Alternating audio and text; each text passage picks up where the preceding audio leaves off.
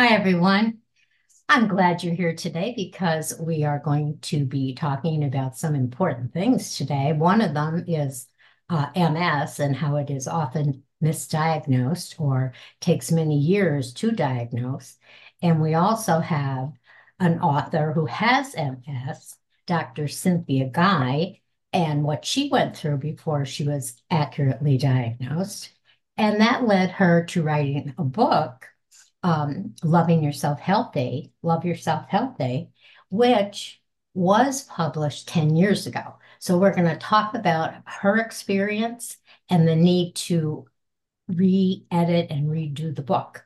All right, Cynthia, you're a physician, a speaker, an author, and you are very familiar with this topic. So please tell people a little bit about yourself if I missed anything. Yeah, Marie. Well, first of all, thank you for allowing me to be with you today. I am very honored and delighted to share some information that hopefully will be of help to a lot of people. As Marie said, my name is Dr. Cynthia Guy. I was a practicing anesthesiologist for 3 decades until I had to say goodbye to the field because I was having some fatigue issues and dexterity issues with my hands. And actually, 24 years ago, I was diagnosed in the year 2000 with multiple sclerosis.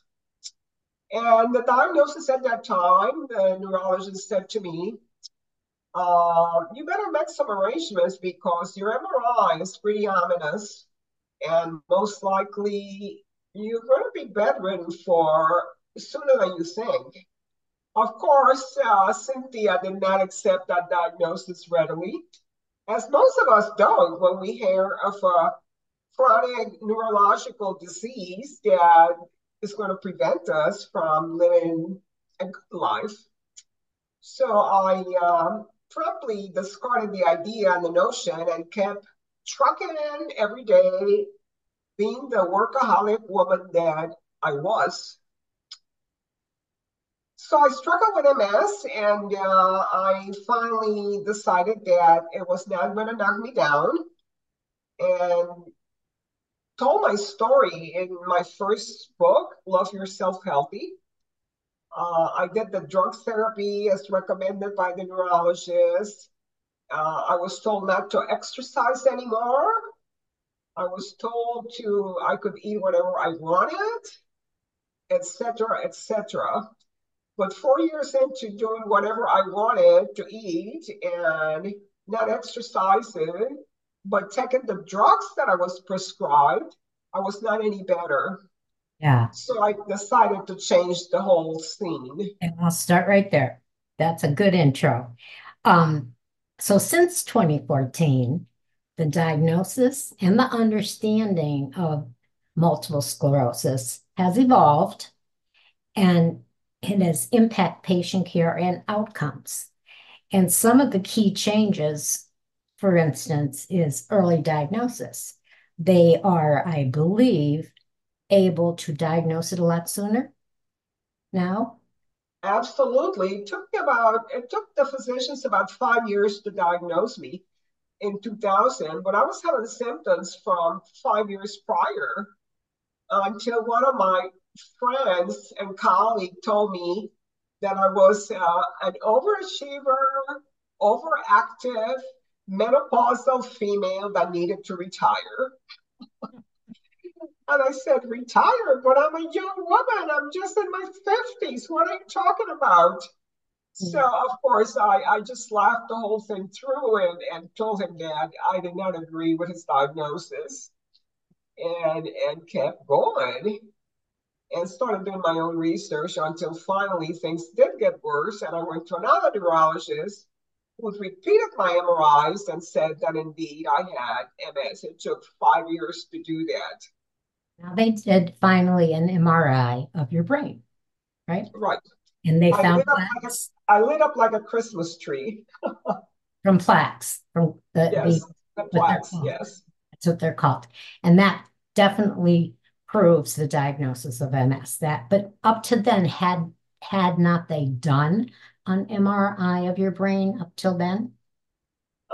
No, because as I said, I was being seen by a colleague and friend who really uh, discarded my symptoms and did not MRI me or anything. That's So it. I had to change channels, so to speak. So sometimes when you're told something that doesn't sound well because your body tells you really what's happening, Yeah, maybe you just have to switch channels and see somebody else for another yeah, opinion. yeah. And you have to be proactive because my primary always, if I'll say something and he'll say, "Oh, who told you that, Dr. Google?"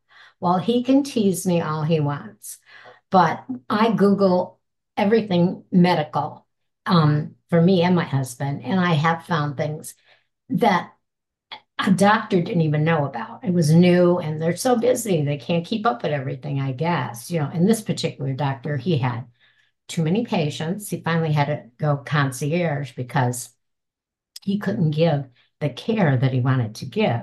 So he had to cut down to 1,000 patients, which still seems like a lot, doesn't it? But Right. but here in South Florida, especially, we have an aging community, and he specializes in elder care. That's his specialty. So then back then too, when you got diagnosed, did they put you on certain drugs? There were certain Yes, DMI. immediately they told me I needed to go on immunotherapy, which at the time I was doing some clinical research, so I'm very good at researching anything drug. Mhm. And I most of the drugs that they wanted me to do, the incidence of depression was very high, 35, 40%. And I found the one that had the least amount of depression. And I decided to go with that one. And I did it. It was all, 20 some years ago, it was all out of pocket. And what was the Uh, name of that drug that you and went with? the drug that I was prescribed was Copaxone. I Okay. did my daily injections for 4 years, but did not improve in my symptoms. Yeah.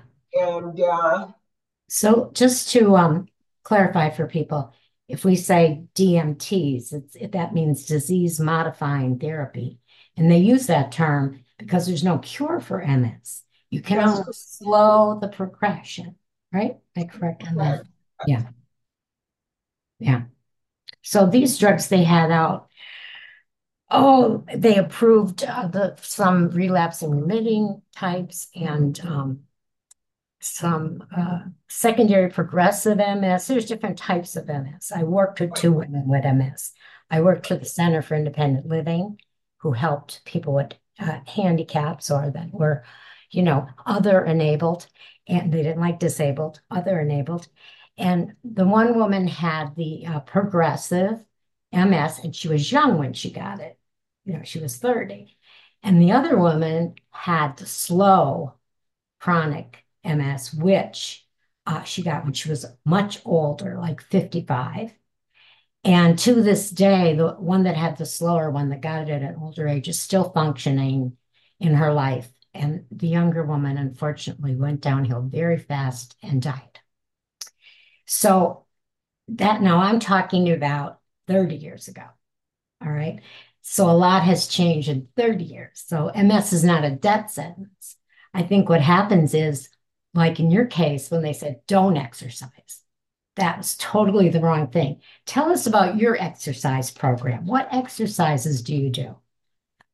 well, I took upon healing myself, and I decided when I was having mobility issues that I wanted to improve my mobility.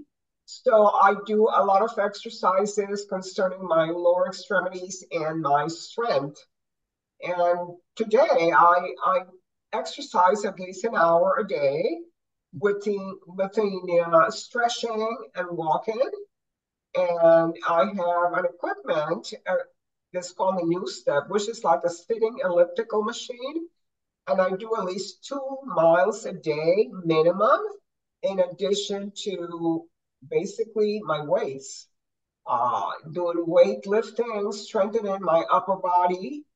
I do use a scooter and I do use my walker because I've had two falls already. And that's one of the things that I think we need to accept when we have mobility issues to really forget the vanity that we females have and start using an aid, such as a walker or a cane.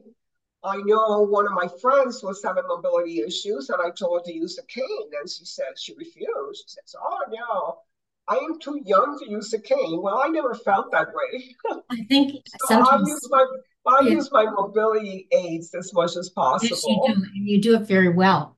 I have a feeling men are even worse with that because my husband has stage 3 Parkinson's and he fell many, many times, and the cane was bought for him. The cane sat in the corner. He would fall. He would use the cane for a day. He would not use the cane. Then it got really bad, and his neurologist told him, you need to use a walker. And a walker doesn't mean you can't walk. A walker so you don't fall. And the walker sat on our patio for a year and he continued to have falls. So finally, I had to like put my foot down, and I had guardrails installed in the house where you're making a turn because when he makes a turn around the corner, that's where he's fallen. The bathroom, the next to the bed, all these things. And I said, you are going to use that walker whenever we have to do something like a mall or go to church, different things. That's it. And when he's not using the walker, though, he does use this cane. He finally graduated the cane. Very, very wise decision to do. Yeah, but It's better than having the fractures. he has a pusher, a nagger in this house, a wife that nags him for years and years. And funny story, his driving isn't that great, and I was getting very upset about it because when we moved to Florida, we only decided to have one car instead of the two we had in the north. For where were we going, everywhere together, etc. Extra insurance, extra cost, one car. And of course, he would always drive. And now I didn't like his driving. And someone said to me, it's not your job to tell him to stop driving, but you can't tell him you won't be a passenger anymore. And a light bulb went on. I thought, oh my God, I never thought of that. So from that day forward, whenever we're going somewhere together, I drive. And he does limit his driving because he knows he's not as quick as he used to be, response-wise, to going to the drugstore down the road and things like that, which even then I told him it's risky because you could be the best driver, getting a fender bender, and if they call police and you start shaking, guess what's going to happen? You're going to lose your license because once they know you have Parkinson's and you get in a fender bender, it's over. So he takes those little risks, but I'm not in the car. I'm not in. That's Good, called self. good decision. That's called self-care. Exactly, exactly. Good No, decision. I've seen you get in and out of your mobility device, your scooter. I've seen you get in and out of your car, so you still drive. Did you Yes, have I to, do. how did you have to adapt your vehicle? Did you do Well, any? the adaptation to my vehicle was very simply made by getting a vehicle with a ramp and to allow me to go in and out of my scooter. And from my scooter, I transpose myself to the driver's seat and drive away. The most difficult thing is to finding a parking place that's van accessible, and there are very few of them. So sometimes I take the risk and I double park my vehicle. I occupy two spaces so I can open my ramp. But that doesn't mean to say that somebody can squeeze in and close me off, even though I have a sign on my vehicle. Yeah, Please give me 8 feet to open my door. I But know. sometimes it's just discarded. But I do my best, and I'm very vigilant to park where it's Yeah, fan accessible. yeah, One learns to adapt, and one learns to learn what's going to work and what's not going to work. And I certainly have done that over time. I yes. know what's working and what's not working. And I gave quite a few blogs and talks for WebMD on things that I have learned over the years to help us travel the able world, which sometimes discards those that are unable to follow the other rules. So it has been an interesting experience, and I have grown emotionally. I don't get upset about it anymore. I go like, "What, Cynthia?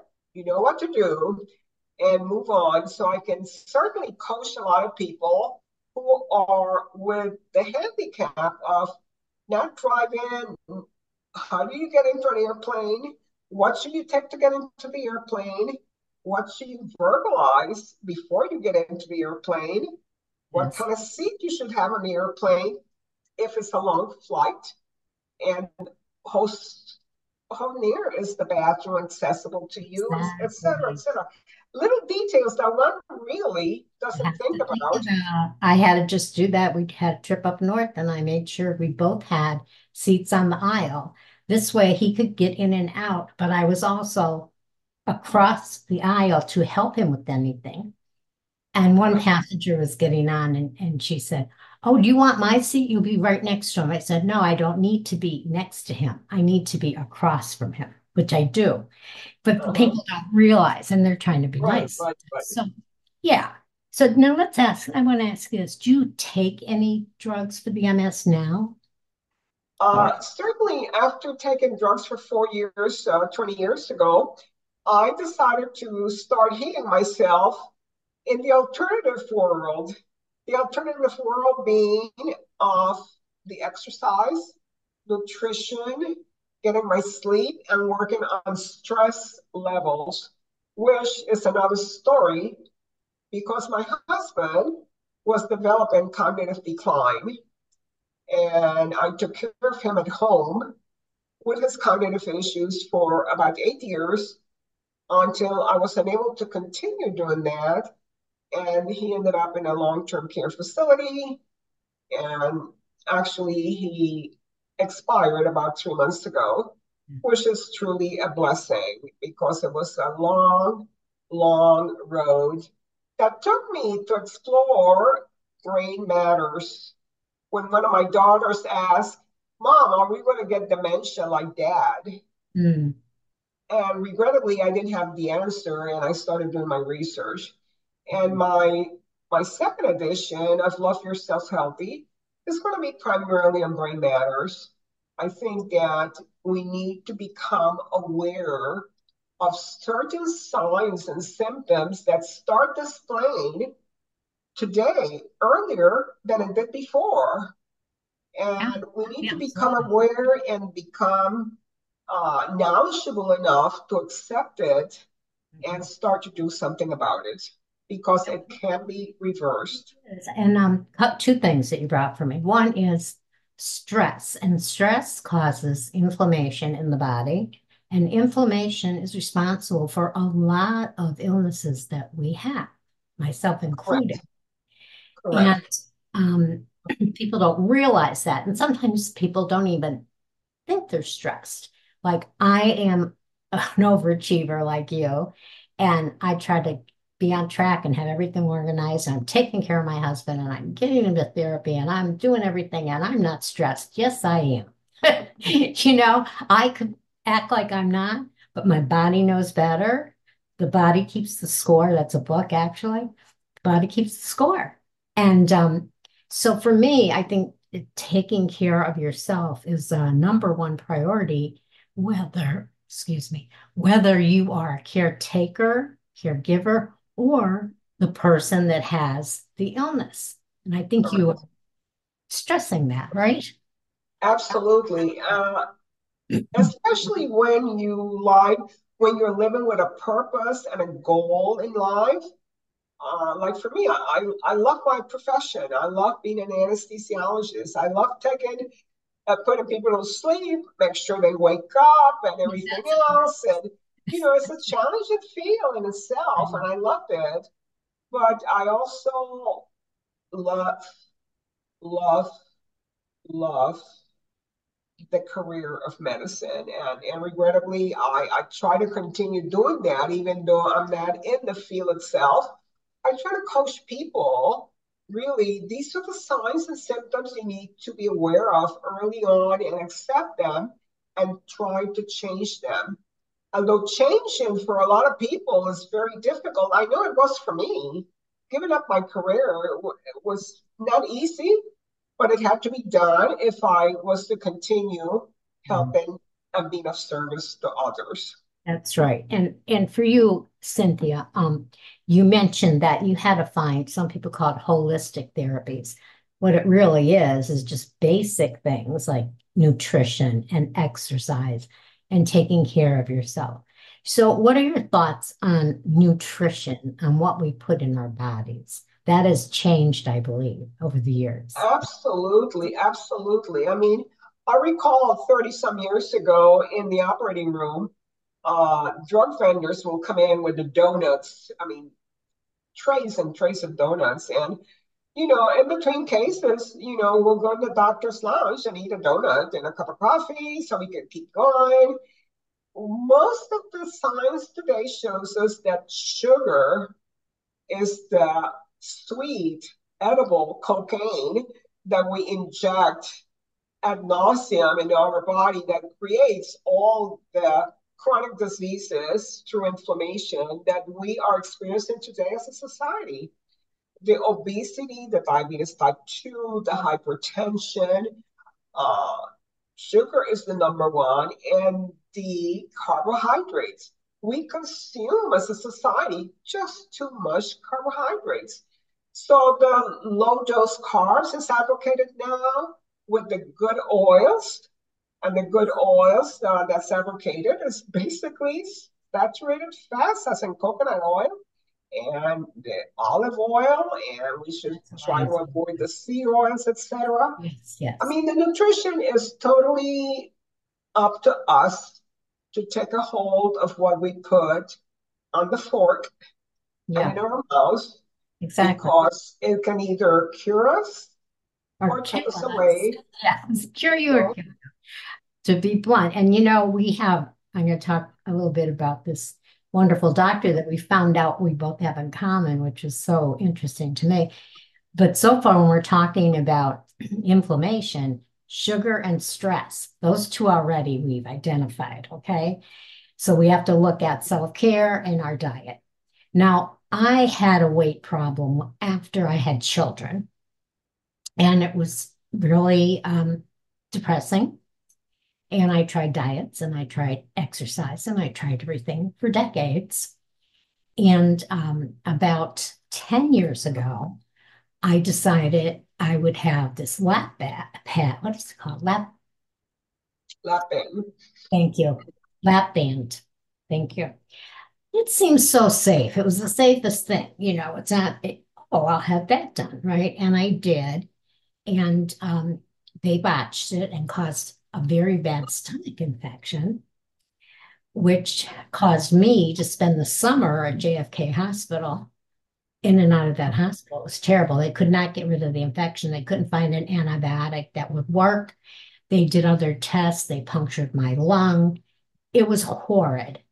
And when I finally got out of there, I still wasn't feeling right. And going to doctors and saying, I don't know what I'm going to do, because they took the lap band out, of course, immediately. The damage was done, the infection. And I couldn't eat anything. I would try to eat a cracker and I would throw it up. It was terrible. That was 2015. And a doctor said to me, you should go see Dr. Silas. He's up in the Jupiter area. And I went to see him, and he's a bariatric specialist. And he took an x-ray, while I was awake, had me drink water, and the water squirted out of my stomach. Long story short, he ended up removing 85% of my stomach that was not functioning properly. And we go out to lunch, you and I, one day, and I'm telling you this story, and I didn't mention his name, and you said, was it Dr. Silas? Well, Now, you ended up in good hands, I must admit, because I personally know Dr. Cyrus, and he tells it like it is, and he does the right thing for you. He's now known as the carb addiction doctor, and our society is addicted to carbohydrates, Oh, yeah. and that's the root of a lot of the malfunction and the chronic disorders that we're experiencing in society today. And it's not that we're supposed to avoid carbs, but we need to be selective in the types of carbs, the types of sugar, the Mhm. type of oils that we consume.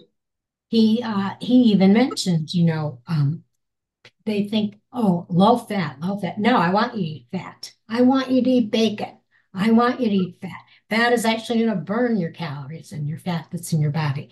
And I did pretty much 80% of what he told me because nobody's perfect. But I'm going to tell you what, I cut down on carbs and now it's like if I have a piece of bread, it's like, oh, I don't even feel good. I don't like to eat bread anymore. I just you can form new habits and it's not that hard. If you can do something for 28 days, they say it becomes a habit.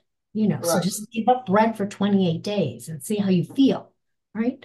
right. So before we run out of time, let's talk about the new book. I lost audio. I can hear you. Minnie? I'm Oh, back. great, great. Okay.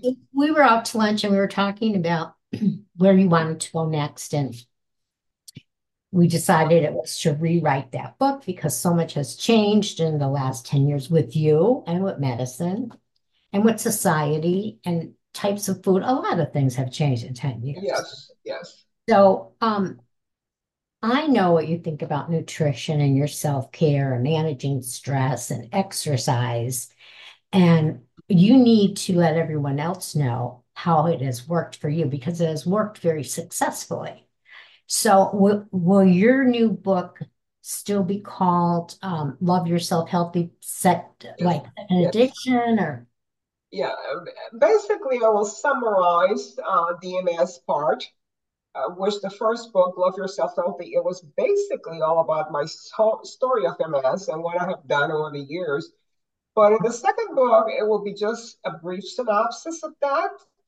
And I will delve into how brain matters came into play, in addition to what I learned when my daughters asked me, will we have dementia like dad? And I didn't have the answer. So And yeah, let me ask you this. You're actually almost writing a totally new book. exactly, exactly. So are you going to Yes. change the title then? Well, I want to create awareness. Yeah. Maybe I want to create awareness. The most important thing, my friend, is people need to be aware and not play down on symptoms that are happening. I mean, as a physician, when my husband started doing weird things, like he decided he was going to be the chef of the family, and I can't tell you how many times the smoke alarm went off in the kitchen because he forgot he was cooking. Really? I mean, you I started do. I do. cooking, but you forgot you were cooking. Hello, hello. Uh-huh. But Cynthia decided, oh, he's just getting older and a little bit forgetful. Oh, really? Well, Hmm. that little bit forgetful needs to pay attention. But as a loving wife that I was, denial was in place with me. Oh, it's just gonna, I mean, he's just, Yeah, you're he's just having a excusing bad this. day. Yeah. You deny things. But we need to become aware and start paying attention and Yeah. do something about it.